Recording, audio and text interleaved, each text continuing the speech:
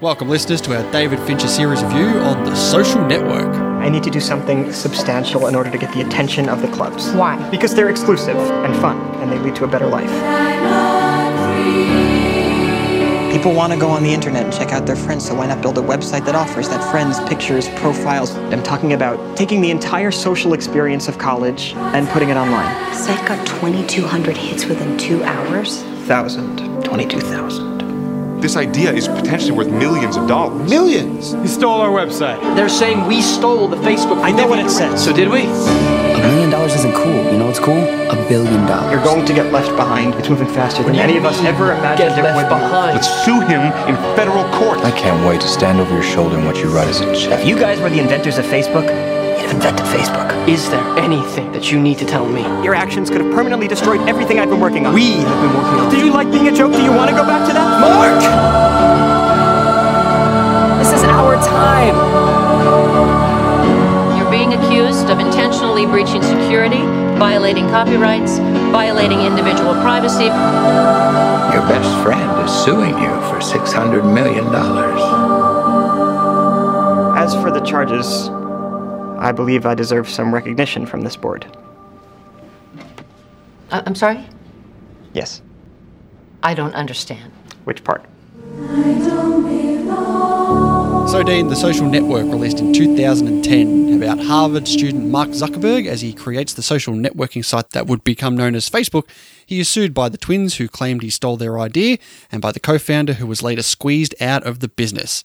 Starring Jesse Eisenberg, Andrew Garfield, Justin Timberlake, Armie Hammer, and Rooney Mara. Do you know there was a lot of people that actually got fooled that there was two Armie Hammers, that he was actually a twin? I mean, myself included. Not now, though. You obviously know. Did you think that the Armie Hammers, both of them were doubling each other in Call Me By Your Name? I mean, I didn't know who Armie Hammer was until I saw Call Me By Your Name. There's actually a guy named Josh Pence who was the body double for Hammer, playing both the twins. He also appears as a cameo as the guy who was being detoured out of the bathroom by Zuckerberg and Saverin. I have no recollection of that. All right, we'll move on from then. Do you think there's any, identical twins that are actors? I mean, I'm sure there would be for situations where they need... the Sprouse twins. Who are the Sprouse twins? Okay, so you know them a lot more for when they were much younger. It was the kid from Big Daddy. Oh, yeah. What about Mary Kate and Ashley? Are they identical twins? I believe so, yeah. Then they did a whole lot of those Disney movies with those were they two, Full House? Double Trouble, and any form of pun on a twin related thing. Yeah, they were Full House. Okay.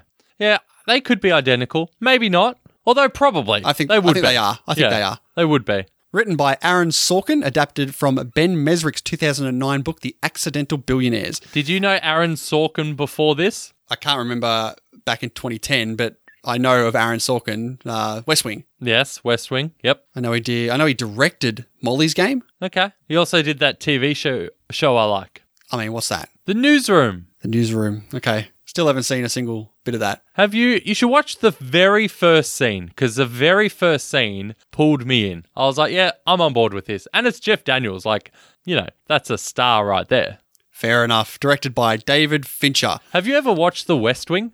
Nope. I tried watching that. I watched a bit of that, like a chunk of season 1. I had to get out. Maybe it's because I'm not American, but I like American politics. I think I'm into all that garbage, freak show that is the American political landscape. But man, it's a tough watch. I was going to say, considering you've fallen so head over heels in love with Hamilton, and I'm pretty sure West Wing, Hamilton borrowed a couple of things from the West Wing, and you've gotten so much into American politics because of this, it might be good for you to check it out again. Again? It was tough enough trying to do it once. That and The Wire, I just can't get through. Yeah, everyone keeps saying, The Wire, one of the best shows of all time. I just can't. Yeah. But like we said, David Fincher. We obviously have skipped over The Curious Case of Benjamin Button and Zodiac because we've already done these in previous series. I think Zodiac was a patron-requested review way back in the day. Pretty sure that might have been either our second or our third patron-requested review. And we had Benjamin Button, which was part of the 2008 Oscar series we did. No need to go over them again. Definitely not. Not the easiest of watches, either of them. No, that is true.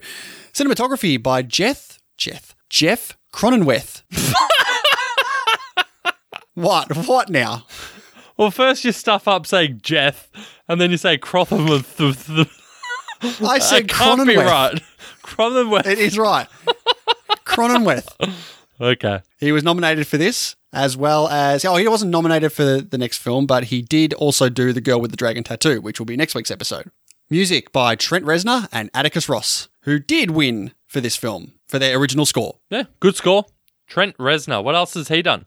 He's the good bloke from 9 Inch Nails. Yeah, but what else has he done, though? I think it's 7. Can you name 2 Nine Inch Nails songs? Closer and even closer. Wow.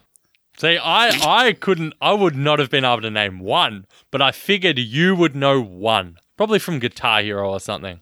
Oh, I feel like that was a Guitar Hero song. Yep. So the script was written in 178 pages. The studio told Aaron Sorkin to cut off at least 30 pages, but Fincher decided to keep all the pages because that's what Fincher does. He doesn't listen to anyone. He just do what he wants. He thought the best way to get through it would be to hire whoever could say the words as quick as possible. Yeah, he told Sorkin to read them all within 2 hours, and Sorkin did that. So that's why the dialogue in the opening scene starts, like basically when the studio's logo was playing as well. It gets right into it. Jonah Hill was in contention for Timberlake's role of Sean Parker, but Fincher said no. Sean Archer. Like, is that Face Off? Face Off, isn't it? Sean Archer. Yeah, okay. But what'd you say? Fincher said no to it? Yeah. Okay. Guess he wasn't cool enough for Fincher. Are you saying the only reason he went for Timberlake was because of the coolness of it all? I mean, he's cool. You can't say I've got he's not cool, cool. hip Justin Timberlake. Yes. He definitely doesn't play a cool guy in this film by the end of it. Okay. By the end of it. But he comes across as exceptionally cool in this film. I saw that he purposely lost a ton of weight so it would make him look younger. Who did? Jonah Timberlake. Hill? Oh. No. We're past Jonah Hill, all right? Timberlake lost heaps of weight. I don't think he would have had heaps of weight to lose. He looked like he went skinnier because to portray a younger person. Was this before or after Black Snake Moan? Jeez. Because I feel like one of these films is the one that actually was like his first serious acting role. Nah, Black Snake Moan was before this. I'm almost positive. Black Snake Moan was well before this, 2006. Yeah, there you go. Was it still like a novelty having Justin Timberlake in your film? I feel like it fits well with this film, considering he's playing the guy who, disrupted the entire music industry. You got the, big time musician at this point in his life. I feel like this might have been, he might have been peaking with his music at this point. Really? When was Sexy Back? Maybe a year or two before this. A year or two? I reckon it was before that. 2006 Sexy Back was. Wow, Timberlake having a big 2006. Wow, that was peak. Sexy Back on the Black Snake Moan. Ooh. Wish I got Sexy Back. You never had it. This is true. I'm still waiting for that first round for me. All right, let's get back to Social Network, shall we? Jesse Eisenberg, who was diagnosed with OCD, said in an interview that one of the hardest things about the role was having to deliberately speak and behave in a manner he had struggled against in his own personality his entire life. Be like a recovered drug addict having to play a drug addict in a film. Yeah, but I guess that's why he nailed it so well, is because he knows exactly what to do. It's almost like method. It's almost like he's not acting, as we came to learn in his career. That is true. It's like, wait a minute, he's like that in every film. Also, as part of his research, Jesse Eisenberg read a copy of Mark Zuckerberg's college application, and Zuckerberg's essay focused on his love of fencing, so Eisenberg took a couple of lessons. He quickly realised it affected his posture and the way he moved, and applied that knowledge to his portrayal of the character. Interesting. Is it? No, not really. I was debating whether or not to even comment on that little tidbit, Hendo, but I could feel that disapproving look coming through the screen from you. Where is your bloody research? What?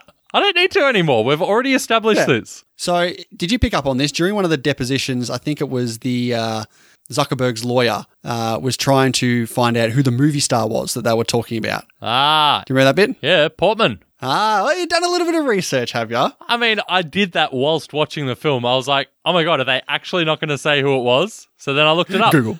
I was like, Natalie Portman. I was like, okay, what was she famous for? Yeah, Star Wars. That's what she was doing. Yeah, pretty Getting much. down and dirty in the sand. Sand's gross. It goes everywhere. Released in America on the 1st of October in 2010 with a runtime of 120 minutes with a tagline of, "You don't get to 500 million friends without making a few enemies." Yeah, great tagline. I think this is one of the best taglines I've heard. Yeah, it's so smart. Yeah, it's fantastic. I agree. It plays on everything and it makes you like really be like, ooh, what's happened? Yeah, exactly. Budget of roughly $40 million and worldwide grossed $225 million. Very successful. Very successful. At the time of release, there was about 750 million active users on Facebook. If everyone who had a Facebook account at that time went to see the movie just once, it would have grossed somewhere around $6 billion. Holy shit. But let's head into the Oscars here. This was nominated for 8 awards that year. Won 3, nominated for 5. The 5 it lost sound mixing to Inception. It lost cinematography to Inception.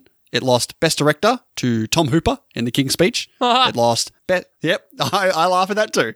It lost to Best Actor in a Leading Role for Jesse Eisenberg, which he lost to Colin Firth for The King's Speech. And it also lost Best Picture to The King's Speech. I think history has really looked fondly on The Social Network versus The King's Speech. Yeah, I agree with Inception taking the 2 that it did against it, but the directing and the picture for sure would beat The King's Speech for me. The leading actor... Yeah, I can Colin forgive Firth. that one. Like, he does a lot of stuttering. That's not easy. Whereas Jesse Eisenberg's kind of just playing Jesse Eisenberg, as we've come to establish. Yeah, but again, I feel like in 2010, like, this performance is like, holy shit. But now it's like, oh yeah, Jesse Eisenberg's in it. Yeah. But like I said, it did win 3 awards. It won Best Original Score. It won Best Film Editing, which I must say, the editing in this film is fantastic. As I was watching, I'm like, geez, I reckon this would have got an editing nod. Sure enough, when I looked it up, bang, 1 for editing. I was like, yeah, definitely deserves film editing. And it also won Best Adapted Screenplay for Aaron Sorkin. Can't argue with that. Absolutely not. But let's look at the scores here. What do you reckon, Dean? Critics or audience? What has it higher? Yes. Ooh, critics? 96% for the critics, 86% for the audience. Yeah, very high, both of them. Metacritic, 95%. Wow. Definitely wow for Metacritic right there. Letterboxd, 3.9, and IMDb have it at 7.7 over 608,000 ratings. Surprisingly not in the top 250. Yeah, this is definitely one of those big question marks when we're like, really? Like, you got Hutchie in there, but not Social Network? What's going on? Why you got to bring Hutchie into this all the time?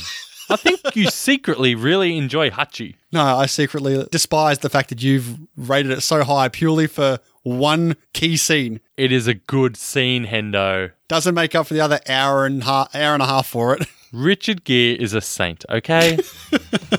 All right, Dean. Our Fincher series is nearly complete. Let's get into the breakdown here. Thank you very much, listeners, for checking out this patron preview. Yeah, if you want to check out the whole episode, we've got everything over on at patreon.com/themoviejourney. And we've got over 70 bonus episodes over there, including film series such as the Die Hard series, X-Men series, Mission Impossible series. We've also gone through some notable film directors such as Wes Anderson, Edgar Wright, and Quentin Tarantino. That's right. There's also tons of benefits over there. Early access to our main show, patron-only polls that we put out on the regular. Exactly. You can also shape the show the way you want it to be by telling us what films you would like us to break down. And Dean said it's spot on. Patreon.com/themoviejourney. Go ahead and head over there and check out all the rewards and benefits we have to offer. And we thank you once again for checking us out. Thanks, y'all.